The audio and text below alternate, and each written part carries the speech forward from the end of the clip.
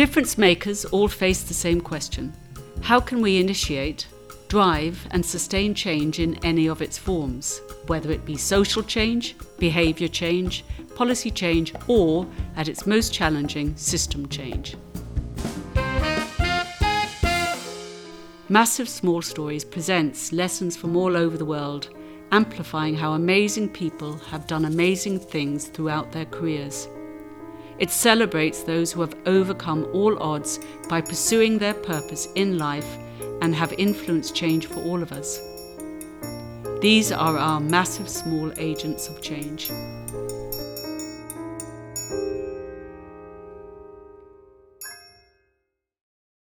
Welcome to Massive Small Stories. I'm here today with my co-host Liam.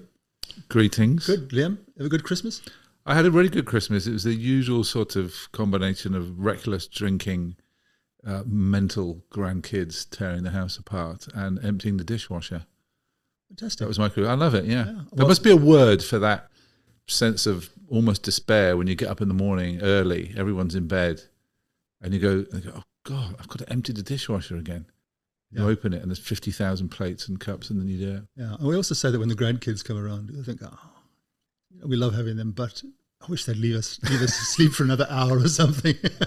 Well, I fall into the role of granddad will get up with you in the morning no matter how much Guinness he's drunk the night before. So that was great. Did you get any good prezzies? I got a really good prezzie. I got two really good prezzies. One called Unbuilt, a book called Unbuilt, and the other one is Humanized by Thomas Heatherwick, who we really need to get on the show. I think the humanized story here is pretty much in line with what we're talking about in Massive Small, is how do we get back to the human scale.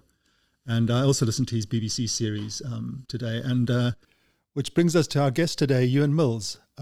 Euan is an urban designer and architect, a community champion, and Euan featured on the BBC series of Building Soul with Thomas Heatherwick, and it was just by coincidence that I was listening to today, and his lovely voice came out. So welcome, Euan. Good to have you on board. Thank you very much. Thanks for having me. You're very welcome. Now, Euan and I worked together at a company called Urban Initiatives, sometimes referred to as UI. I think it was about maybe a bit longer, 13 years ago, Euan. And I was fortunate to have a really bright bunch of young people working with me, and Euan was one of them. And I always knew he was going to go on to do some interesting things. God, what were you like as a boss? We must ask him that. He was great. He was inspirational. Kelvin was always inspirational. Kind of a lot of what I do now, I think I have kind of learned from Kelvin. So yeah, Kelvin was a great boss. Oh, checks in the post. Okay. Hard to imagine, but I'll take your word for it.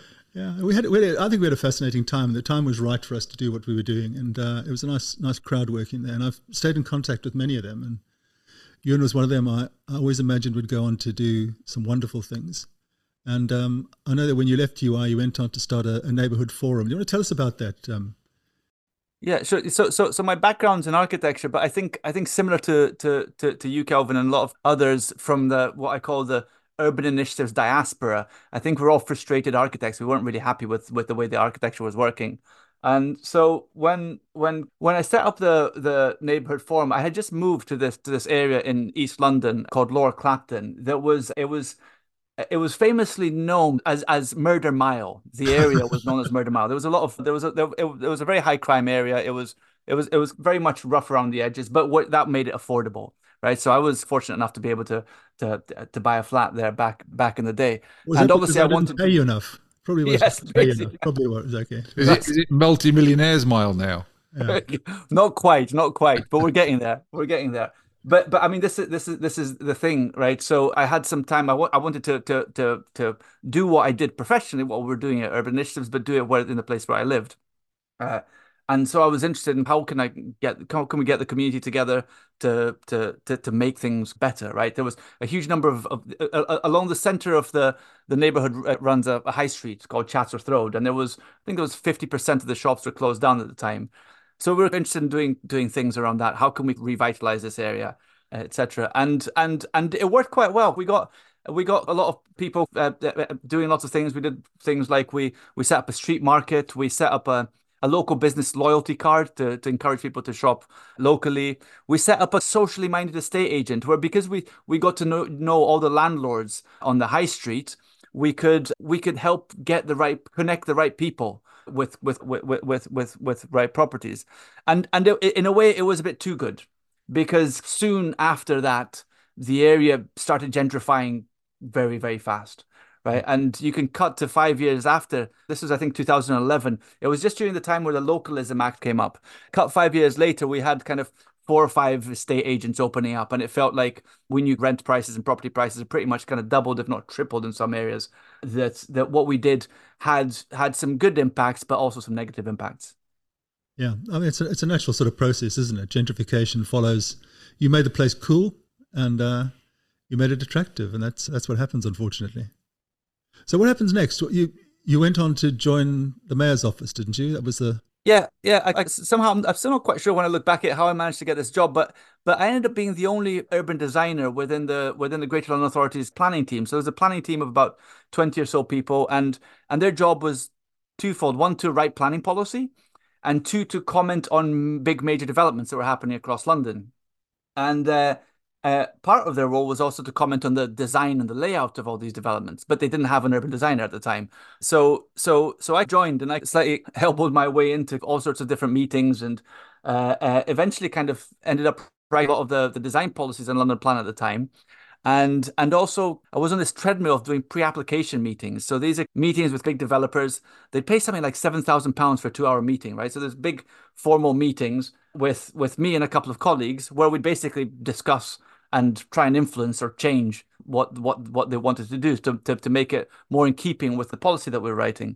And I think I spent about 6 years there, and I think I assessed about 1,500 major developments. And these are the big stuff, right? The big developers, the big architects, big names. That's all the stuff that could be called in by the mayor. That was probably exactly the threshold in some ways. That's it. So was it in Boris's days, or was it Boris Sadiq's days? It was very much in Boris's days, and coincidentally, and it was purely coincidence that I left the GLA when Boris left the GLA, and then I joined central government when he joined central government. But that was pure coincidence. I have to tell people. Yeah, I made the mistake of writing a nasty blog on Boris, calling him the artful bodger and the bloated behemoth, talking about the scale of some of those big developments that were coming through. And so as a result, I wasn't invited to number 10 for 10 years. Is that why you've not been on the honours list? I've never been on the honours list. Yeah. No. I wrote, anyway, that's what happens when you open your big mouth. And I was told that. I was told by someone, you're not really wanted here, So you must have heard that a lot in your life, though. I did, yeah. From a lot of women. Good. So that must have been a fascinating time, because I can imagine some of those projects that were coming through at the time. And I used to sit on CABE on some of these reviews of some of these big projects, and just imagine how you can, it's trying to shift the Titanic most of the time, because most of the time people's ideas are fixed on what they want, and they find it incredibly difficult to. It's a long time to be there. Did you say you were there for 6 years? Yeah. Did you find it frustrating going from that real sort of gritty neighbourhood into £7,000 an hour? Yeah. I mean, absolutely. I mean, both frustrating, but also kind of quite fulfilling, because all of a sudden I had a lot of power, right? So on one hand, I was working for a volunteer organisation, and we had no money, and we're trying to try and influence Hackney Council to open a street market.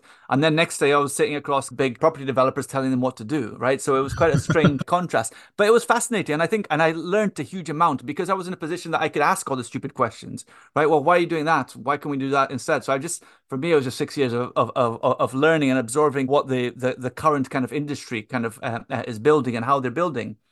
And also learning about architects, right? Because as I said at the beginning, I was, to a certain extent, I'm a frustrated architect. I was never happy with what architects were doing. I wanted to do more. I was interested in cities. I was interested in people. And I was really interested in how I could try and influence the architecture world. How were we actually building the built environment? Because there was lots of different types of architects that I met, and some were actually very good, right? And a lot of the architects that I had these meetings with were doing really good housing, really good quality. They were thinking about cities, they were thinking about placemaking, they were thinking about people. Whilst others, who were just as infamous, were doing some absolutely terrible things. And I couldn't come to terms with how come all these different architects that are having huge position of influence have got such a different approach to how we build cities. Let's just go right back to the beginning. You've had a really, really interesting career. What motivates all? How did you end up in this world of housing and communities? What's Good the question. I story? don't know. I'm going to partly blame it on Kelvin, right?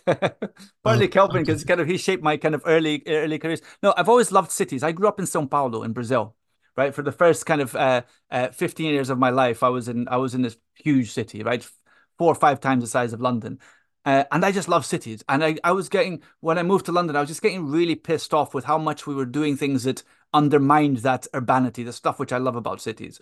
I was seeing these developments with huge kind of walls of blank frontages and people just messing things up and a lot of money going into it. And it was incredibly frustrating, right? So I think kind of what drives it is how can we continue to make cities better and how can we stop messing them up? I mean, we messed them up really badly in the kind of the 60s and the 70s, but okay, we didn't have the technologies and we didn't really know then. Now we do. So why are we still getting it wrong?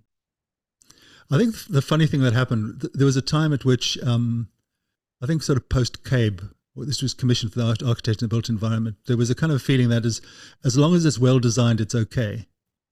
So design came to the forefront of everything, and actually design is only part of something. So I think in many ways we've been labouring under the fact that okay, it's well designed, therefore we can let it through. But well designed in aesthetic terms doesn't mean well designed in people terms. And I think we saw a lot of those sort of projects coming through in those sort of years. Projects that just didn't seem to make sense. Projects of bigness that that never seemed to allow urbanism to sort of develop at the outset.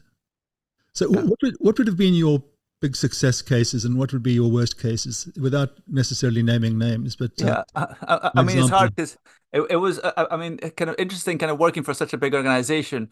We'd be kind of quite often we'd be at the receiving a lot of criticism, right? So people would, when eventually these big schemes were approved and sometimes built, people would be incredibly critical. And I'd kind of sit there and kind of read the articles by all the different architecture critics, kind of, and I knew what these developments were like before, but when they first came to us, yeah. right? So what we're seeing, what's built, is stuff which has been influenced by planners, sometimes quite a lot, quite dramatically, right? It might not be perfect yet, but it's a lot better than what came there. And it was always very frustrating for me, thinking you should have what they wanted to build originally. Okay, this isn't quite right, but look, what like we actually kind of raised the bar a good bit. It's probably still not as good as it should be, but it's kind of, we definitely raised the bar. So I think I look at developments across London now, and I see things like doors on streets, which were never there in the original design. Yeah. Right, so small things like new streets, improved permeability, kind of better orientation of blocks and things like that, which in the original designs were never really a priority. Maybe the buildings are still a bit too tall and maybe not very attractive, but some of these kind of small kind of changes make a big difference to the way the places actually work. Is there a part of London that you walk through and you go, I did that? Yeah, well, I mean, the interesting thing with the GLA is it's all over the place. I think the scary thing is that sometimes I go to places that I don't usually go to in London, and I recognize this building from somewhere, and I'm never quite sure where. And then all of a sudden I realize, oh, I remember seeing the renderings 10 years ago or 6 years ago. And then all of a sudden the floor plans always kind of come back to the forefront, and I remember seeing, oh, well, actually, we got them to rearrange the how they were laying out their flats to get improved quality and things like that.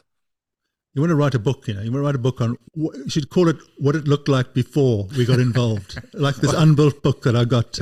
Or if you think this is today. shit. If you think this is shit, you should have seen what it looked like before. Yeah, well, you'll sell a fortune. You get a BBC series alongside Thomas Heatherwick as well, People want to hear this today. I mean, it's quite interesting in his talk where he talks about the blandness of modernism and the blandness of architecture today. And I kind of agree with you in one sense that not everything needs to be different. I think you want familiarity and you want conformity. You want that sort of balance between things. But I certainly don't think you want some of the stuff that we've been designing in recent years. Everything seems to be the product of a computer. Yeah, I think Kelvin, it might have even been you. I mean, you use the term the new norm, right? Yeah. And this is the new normal and kind of the background stuff. And I think that's really important. And I mean, kind of nowadays we criticize a lot of the kind of modernist stuff, but let's not forget that the modernist architects used to kind of complain about how boring Victorian streets were, or Georgian streets. All the buildings were identical, kind of monotonous and boring, and you see all these words in the literature, right? And nowadays, I mean, we love Victorian streets and we love kind of Georgian streets. So I think I always get a bit worried when architects want to make things interesting. I don't think that's the role of an architect. I think the role of an architect is to make it work. Yeah. What will make things interesting are going to be the people, right? The way that the people use a place, and you just have to kind of create the structure for people to use it in new and original ways. Yeah, that's a good point. I mean, I think the other thing that's missing, I think, is that the concept of the human scale, which I think he's touching on in his book Humanize, that we've lost the sense of where the person fits in to this big scheme of things. And I think when we go back to Georgian and Victorian times, we knew we could identify with how big a person was relative to that particular building. We don't seem to be able to do that now. If you sort of superimpose any elevation of any building, you almost got to put a scale rod next to it or a couple of feet next to it to say this is actually how big it is, because we lost sight of what it actually means most of the time. So going back to what you learned in the UI days and how you sort of applied some of those principles around, as you mentioned, doors on streets and those sorts of things. What do you think if you go back and say, if I go back and look at the scheme that I think I influenced the most, what more do you think could have been done? I suppose there's always more that can be done, but what do you think was missing ultimately? Yeah. I think that's a good question, because I remember kind of sitting in these meetings thinking I have to pick my fights, right? There's too much there's so much there, right? Someone's coming up with a development. There's parking ratios, there's the flat layouts, there's a unit mix, there's amount of affordable housing, there's a density, there's the building height, there's the elevations, there's a design of the elevation. There was so much there. Yeah. And I had to somehow kind of think, okay, well, what is the most important thing, right? What are the 2-3 most important things which I can actually influence and make a difference in? And what I kind of a conclusion which I came, which is probably not a very urban initiatives kind of mindset, is that some things maybe don't matter as much as we think they do. Things like the materials of the buildings, the elevations of the buildings, and if I dare say, even the height of the building doesn't matter that much. What really matters is how buildings hit the street, right? Yeah. The way that we perceive kind of the built environment is up to 2-3 stories, right? So we're quite often kind of thinking about typologies. Well, let's get that working, right? The first 2, 3, 4 stories. Yeah. Think about overshadowing, things like that. But then what happens up at the top? If the tower, whether a tower is 20 stories or 50 stories, does it really make a difference on the street? No, I think you're probably right. I mean, but I suppose that point is about when you get a tall building that's a wholly immersive tall building like you find in New York. It's a typological building of tallness.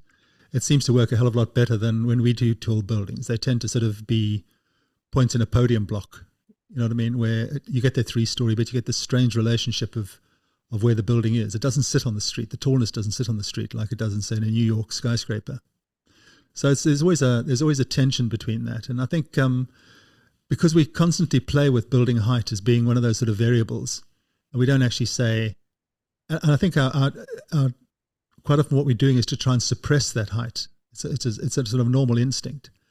We kind of lose the sense of what it is we're setting out to achieve, I think, in some ways. Yeah, and I think one of the challenges with kind of being in the planning world, in London in particular, is that you have this immense pressure for housing, right? We need to build homes. We've got this, there's just not enough homes. I think London's population increases nowadays about 300 to 400 people every day. There's an extra 300 to 400 people here. Sundays, bank holidays including, right? So there's a lot of new people every single day in London, and people need homes, right? So I think there is this other aspect here, which I think is also really interesting. We have to consider when we think about kind of city building or kind of designing places. Now, the challenge is that a lot of those high-rise buildings were going into the investment market. They weren't actually forming housing for local people. That was the big challenge. And I think I've always said we should try and separate those two, separate something from the investment market to what I call the neighborhood building type model. And I think we lost sight of that. We kind of conflated. We put these two together and imagined that we'd create quality of place when we knew we weren't doing that. And I think this comes to your point that's kind of back in the days of CABE, we used to think design could solve everything, but design is only a part of it, right? The business model, the ownership structure, all these other things are just as important. Yeah. And I think the issue there is to do with how we fund these buildings quite often, right? We need to sell things off plan to be able to get enough money to be able to do something. So the whole kind of kind of business side and kind of financial side of that has a huge influence in what we end up building and how it actually works in the end of the day. Yeah. And then you left the mayor's office and went to work for central government. Not quite. I had kind of 4 years in between. I was incredibly frustrated by the end of my 6 years at the mayor's office. Partly for the lack of consistency in the planning system, right? Like we were approving some things that we thought were great, good, and we made it better. Other things that we thought were absolutely terrible, but there was someone up higher up said, no, actually, this is better if we let it through. So that kind of lack of objectivity and lack of kind of consistency was really frustrating.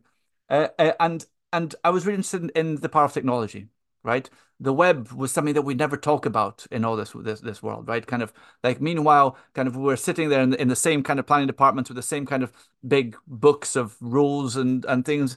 And meanwhile, kind of Uber and Deliveroo were appearing and completely changing the way that we live in cities. So I was really interested in kind of this other if you thing. use the phrase the Uber of architecture, I'm going to turn you off. No, I'm not going to use the overall architecture. Yeah, I'm sure we can. I'm sure I can slip it in somehow. But Slip it in. Always but he no, does. but there was this change happening, and this change wasn't really touching the world of architecture and urbanism, right? And so after my time in the mayor's office, I joined this. It's kind of like a think tank. It was called Future Cities Catapult at the time. It's an innovation hub, central government funded innovation hub, looking at how could we use technology to make cities better. I thought it was a fascinating place actually because they put people like British Standards in there, and they put who are the guys who done Ordnance Survey, people like that. They always said to these organisations, "You've got an incredible wealth of knowledge. How do you take that knowledge out, and how do you use it to build new technologies?" Did it work? I think it worked where I was because I got hosted at the Ordnance Survey guys on the top floor. Yeah. What do they call it? I've forgotten. Geovation Hub. It's Geovation Hub. They gave me a desk for a couple of years. And I thought it was really quite interesting. My role was then to try and help mentor other people in return for be given desk space. I could mentor other people who are working on different technological solutions, apps, or whatever they were. And I think a lot of stuff did come through that organization. There's certainly some interesting characters working at Future Cities Catapult who've gone on to do some interesting stuff. Dan Hill, who's gone off to Melbourne now, I think, if I'm not mistaken. No, I was going to say, I mean, it was an interesting organization because it had money and it had a kind of an objective, right? Kind of making cities better using technology. But then it allowed us to explore things in the middle, right? So it was quite free. It was a really freeing space. There was a lot of, and I think that's the way that you innovate, right? You have to give people the space to think, right? The space to kind of play around and get things wrong and things like that. And that's where with kind of another couple of colleagues, we started thinking about, well, okay, imagine what would be a planning system reflective of the internet era, right? What would an ideal world be there, where it wasn't kind of negotiations kind of happening inside meeting rooms and fat books full of rules that no one actually reads, and reports produced to justify the rules, and no one reads the reports, and all this information being produced, and hundreds of consultants kind of taking up a lot of money and a lot of time, and the whole thing being a bit of not even an art, right? More of a kind of, you just fudge the whole process through. And this is in the GLA, right? So this is in a kind of a big organization. So at the Future Cities Catapult, we started exploring, okay, what could a technologically driven planning system actually look like, right? What could it actually do? How could we start making use of some of these kind of technologies that lots of other industries were being transformed by? What happened if we applied that to the planning system? That's why we called you our Techno Urbanist. I think it's probably the best description of what you've been doing. Tell us how you took, because I constantly fight the planning system as something that's so incredibly out of date and so incredibly driven by a whole set of social utopian rules that really don't matter anymore. And I actually find the problem about the planning system is it's lost its public purpose. You know, why are we doing it? You know, what's in it for people? It tends to be so focused on the process of planning that it's lost sight of what it's really looking to achieve. How did you deal with that? How did you deal with this idea of public purpose? Yeah, kind of. It's really hard because I mean, kind of the plan. There's a judicial framework, right, around the planning system, right? Kind of the nationalization of development rights in 1947, right, is the fundamental thing. So you can own land, but what you do on land, you need permission for, right? So that's kind of the basis of the planning system. So development rights are basically are nationalized. You need to get rubber stamp before you do stuff, and there's loads of questions there, right? To begin with, that made sense, and there was a small number of rules, and the rules were clear and they made sense, and they talked about what maybe distances between buildings and kind of where you put dirty industry and things like that, and that was it, right? And it was quite simple, and it kind of whether it worked or not, I think it kind of worked, right? Because I mean, we still have cities like London kind of working relatively well. Yeah, I think in those days you're absolutely right. The early days, the heady days of the new planning system, but in those days, government was the key driver. So government was saying, "We'll solve your housing problem. We'll solve your schooling problem. We'll solve your health problems. We'll solve the problem with the poor." And I think it all changed in the 1970s when I suppose Thatcherism and Reaganomics kicked in, and all of a sudden it was big private. And that's the point at which I think the planning system started falling over. It couldn't deal with the fact that it was a command and control model, but had to deal with how you command and control big players all the time. And hence your point about sitting around a room, £7,000 a shot, dealing with the big players who weren't producing the kind of quality of places we really wanted, but we were forced to let them slip through the system. Yeah, it became a bit of an act, really, right? Because the planning system, like over decades, became more and more complex, right? Yeah. Where we need more and more information to do more and more things, right? And it just became this incredible jungle of like laws and regulations, and that's just the planning system, not to mention the building regulation system, which is two weird divided bits of legislation, which really are trying to do the same thing. But it just became more and more complex to the extent to which no one actually reads the rules. No one actually kind of properly understand the rules. We're all just kind of acting and kind of playing along, right, with this thing that says, look, you've got a rule that says something like this. So I've written a 400-page report which says why we're meeting that rule. And what makes things particularly complex kind of in the UK is it's a discretionary system. So the rules themselves don't even apply, right? The rules are like, well, this is a rule unless you can justify otherwise, right? And that gives that creates this kind of very weird kind of smoke and mirrors kind of industry of kind of consultants kind of trying to collect a lot of information. So this is why we can't follow your rule. So I don't have a problem with rules if they're well designed. And I think this is the interesting thing with technology is that it forces you to think about the rules a bit better. What are the rules? Because if you have good rules, you can have good bureaucracy. And if you use technology to automate things, you can actually get really good outcomes. The problem is now we have kind of the worst of both worlds. Yeah, I'll go along with that. Yeah. And then after that, you went into the ultimate bureaucracy with central government. Yeah, so the work I was doing at Future Cities Catapult we caused a bit of waves, and kind of government started listening and say, well, this is quite interesting. Maybe this is our next thing, right? Maybe we can do digitization of the planning system, and that will be good for us. So I joined a small team at the time in what was then MHCLG. It was just kind of a handful of people.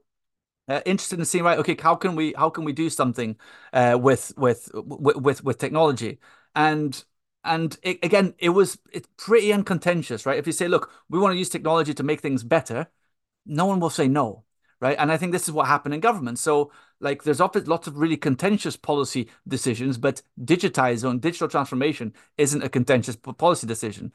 So we managed to we built a big program of work, and £90 million, secured about £90 million of funding. And the program is ongoing now, and it's there's lots of interesting successes. It's slow and it's incremental, but there is some good stuff happening coming out of government because of that. I remember being I don't know if you were involved in I remember getting a passport renewed, and thinking, God, this is going to be horrendous.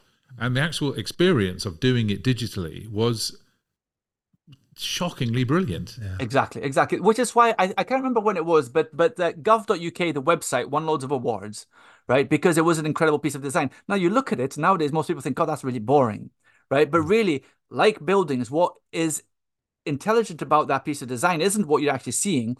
It's all the thinking underneath it, right? So what Government Digital Services did, which was a small group of people who came in looking at government as a whole, is they realized, you know what?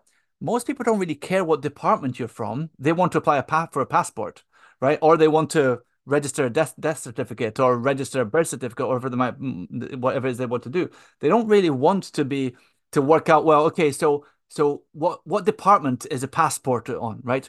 So what we're getting in government is we have kind of some remnants of some of these people who are super smart and really understand digital and understand how to provide services.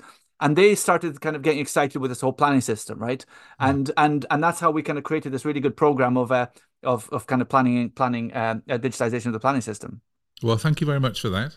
And before we move on to the work that you're doing now and the really interesting block type company and technology you have, one of the themes that we've been exploring with our guests, with Maf and Ruth and Seth, and I'm sure we will with the others, is this tension between being an insider and being an outsider. You want to bring about some change. And people like Maf and Ruth have decided, we're going to stay on the outside, we're going to do these radical things, and whether or not the state or the local authority want to catch up with us, we don't really care. We're just getting on to do it. And you've had experience of being, deep inside as well as being an outsider. What would your advice be? What's your learning about that? Because I mean, our uncontentious conclusion is you need both. It's really hard, yeah, and it's such a good question. I mean, I've always seen myself as an outsider, right? Kind of when I was working with Kelvin, I could never see myself working in government. That was the worst thing ever. Yeah. How was I actually going to affect change? But somehow things kind of worked out. Like, it's not, I don't think any single individual can go into a big complex organization and change things. But within these big complex organizations, there's always kind of other people like you, right, who are actually interested in delivering some change and actually doing some things. And it's about how you connect these things, right? People like Paul Maltby and Paul Downey, who were at MHCLG at the time, who brought me in. I mean, these are people who actually wanted to do good stuff. Not the whole organization wasn't set up to do good stuff, but a few smart kind of people, you can actually kind of play the system a little bit.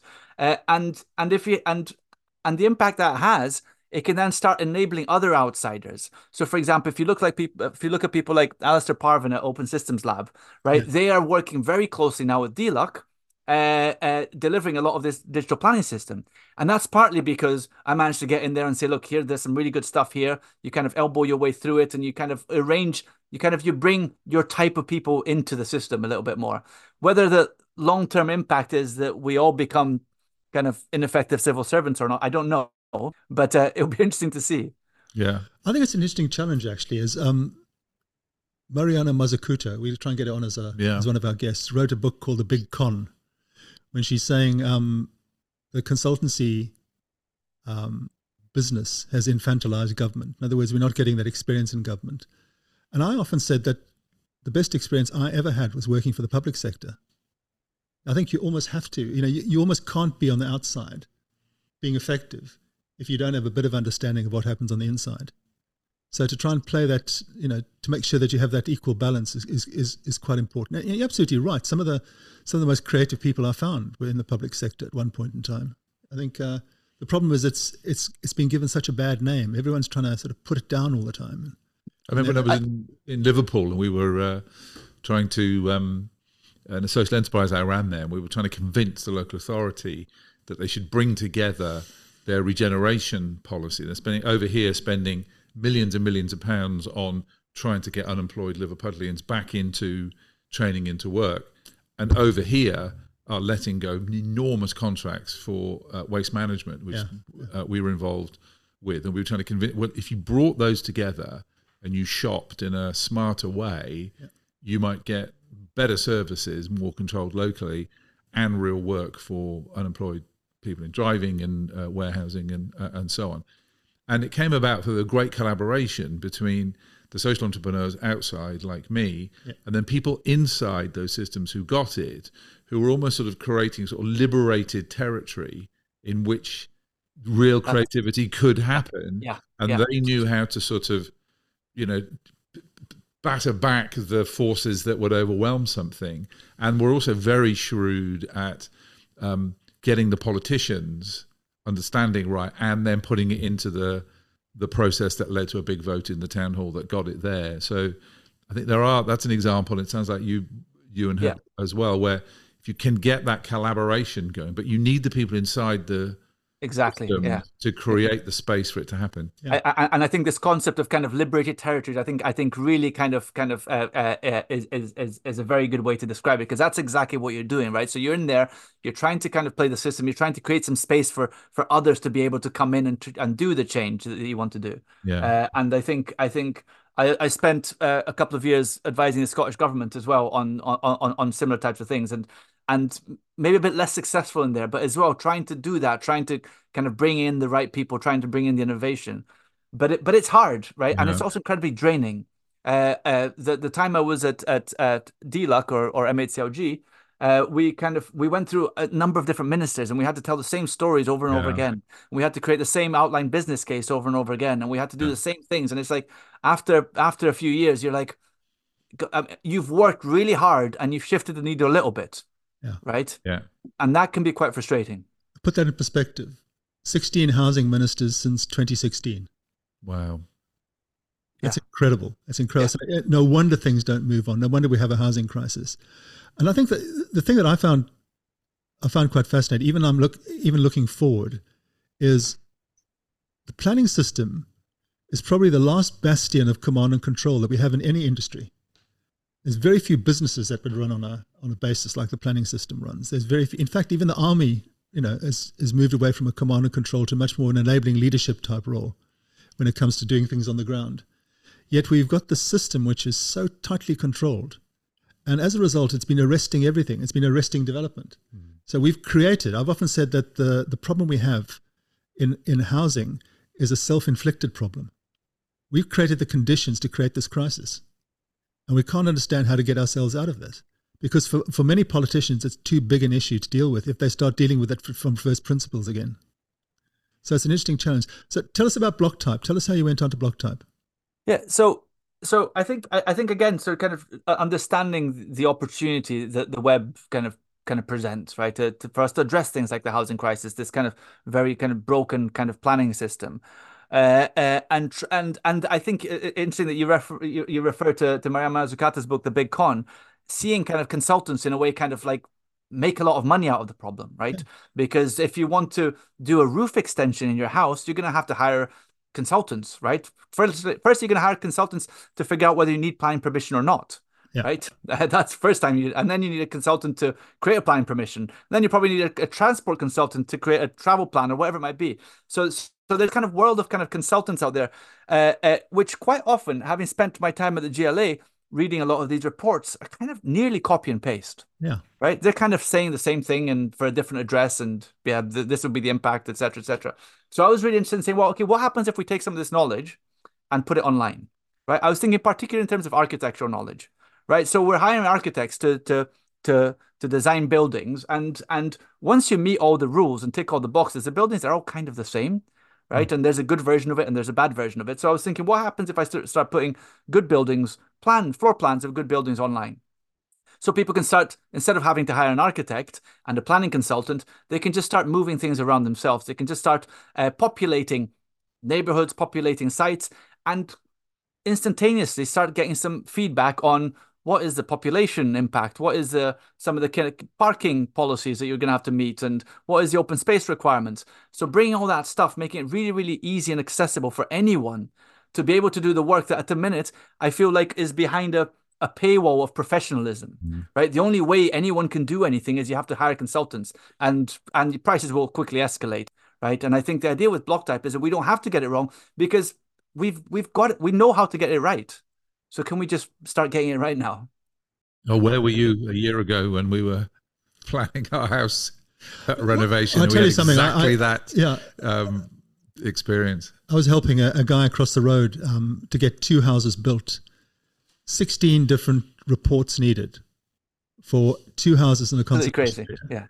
No wonder we have a housing crisis. And then the other thing that tends to happen is that all the big guys just seem to attract, the big consultants to write, as you said, write the standard report. Yeah. So that was what we're setting out to achieve is not controlling those big guys to do something better. We're just formalizing their actions in many ways.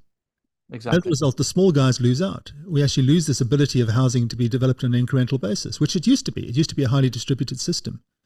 So interesting to see where we go next. I think you quoted the government office you in had 2 or 3 different acronyms. What's it? MCLG? MHCLG, which then became DLUC, the Department for Levelling Up. It changes. So when in doubt, it changes its name. It changes its minister. It changes its name, and it hardly changes at all, quite frankly. Yeah. It's to sort of go around and do exactly the same thing. It's a game, isn't it?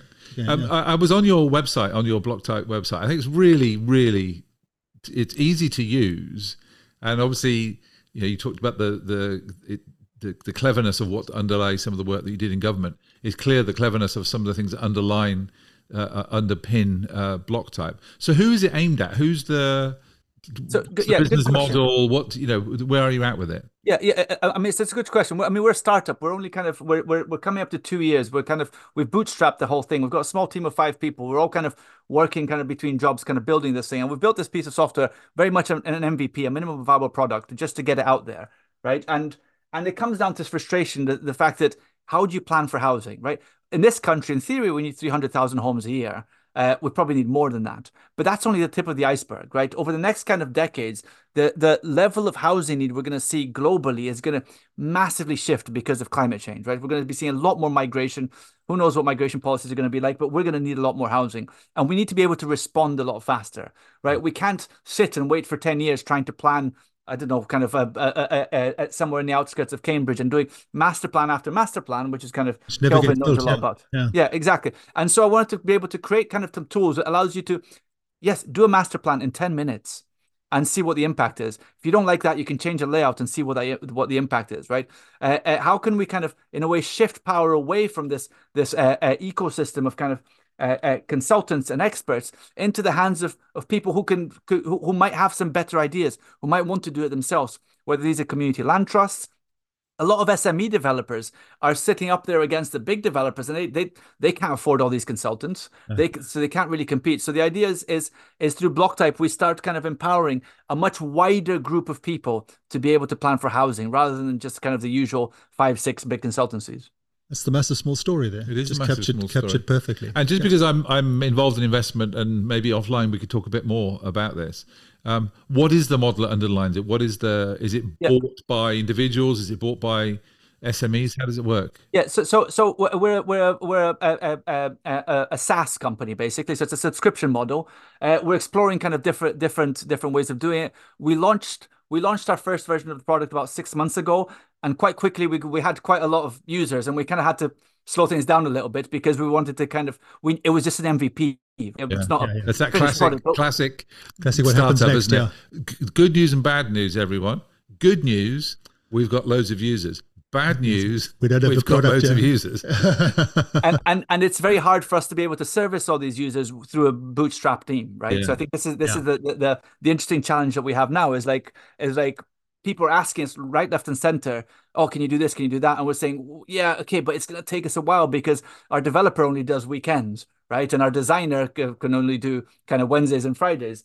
And we're also then getting lots of interest from kind of the interest is kind of growing. So we've had people like Peabody and lots of other really kind of much bigger developers and housing providers come to us, ask for things because there is a need here, right? People want to be able to quickly test development, which is the role of the planning system in essence.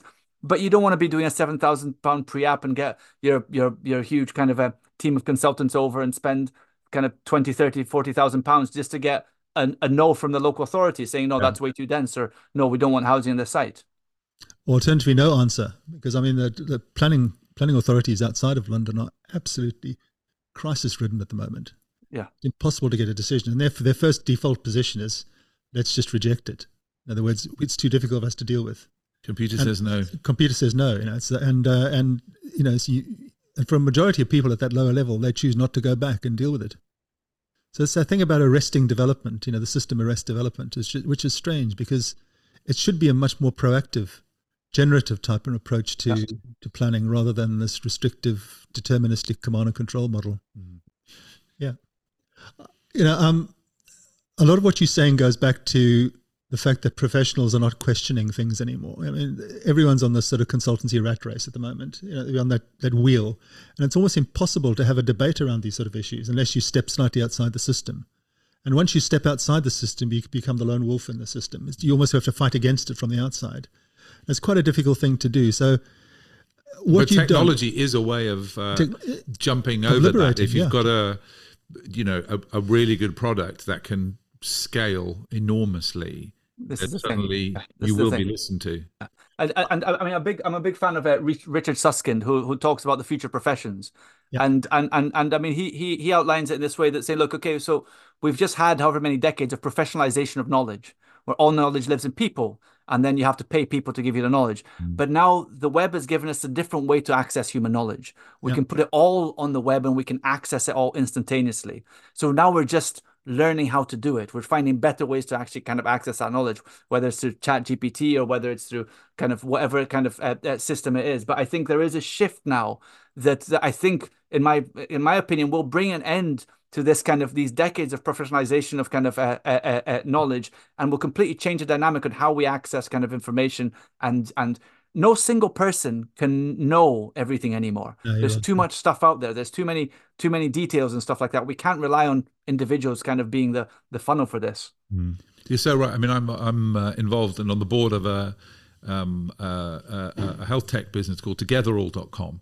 And our proposition in the mental health world is that in the early stages of, if you're not sleeping, or you think you're drinking too much, or you've got a problem with your eating, or you just feel a bit shit, that communicating with other people and being part of a community could stop you getting worse and ending up on medication and so on and so forth. But it's a technology that allows us to do it. So we have this technology that allows thousands and thousands of people to connect with one another in a genuine peer-to-peer place and support one another in a way that was just impossible. Even 10 years ago, the technology really wasn't there. Absolutely. Yeah. I couldn't agree more. And we now are able to, say, not only help lots of people, but also influence the debate around population health, because there is no way that in the UK the NHS can address the scale of the levels of anxiety and mental health challenges that there are. There has to be a technical component to that, and it's very exciting to see you bringing that into the world of planning and the built environment. Thank you. We're very proud of you, Euan. Thank you, Kelvin. No, it's very kind of it. I'm really glad you've done this for the rest of your life, and I hope it all goes well. And Kelvin in full-on dad mode there. Full on dad mode, yeah. I gave birth to him. Yeah. You've done very well. And stay in touch and tell us where we can help. Okay. Yeah, absolutely. I mean, as it kind of, we're now moving on to a phase with BlockType where, as I said, we've bootstrapped everything. We're going to start looking for investment. We're going to start looking for strategic partners and things like that. Now I think it's time to scale. So yeah, absolutely. If anyone's interested, kind of do get in touch. And remember, this is called Massive Small Stories. So if you know of anyone else who wants to spread their word on how they've done things, how they've challenged the system and looked through the other side of the lens and done some amazing things, even if they struggle to succeed, just let us know, and we'll try and bring this out into the open. Absolutely will. Manny, thanks for being with us. Thank you so much for having me.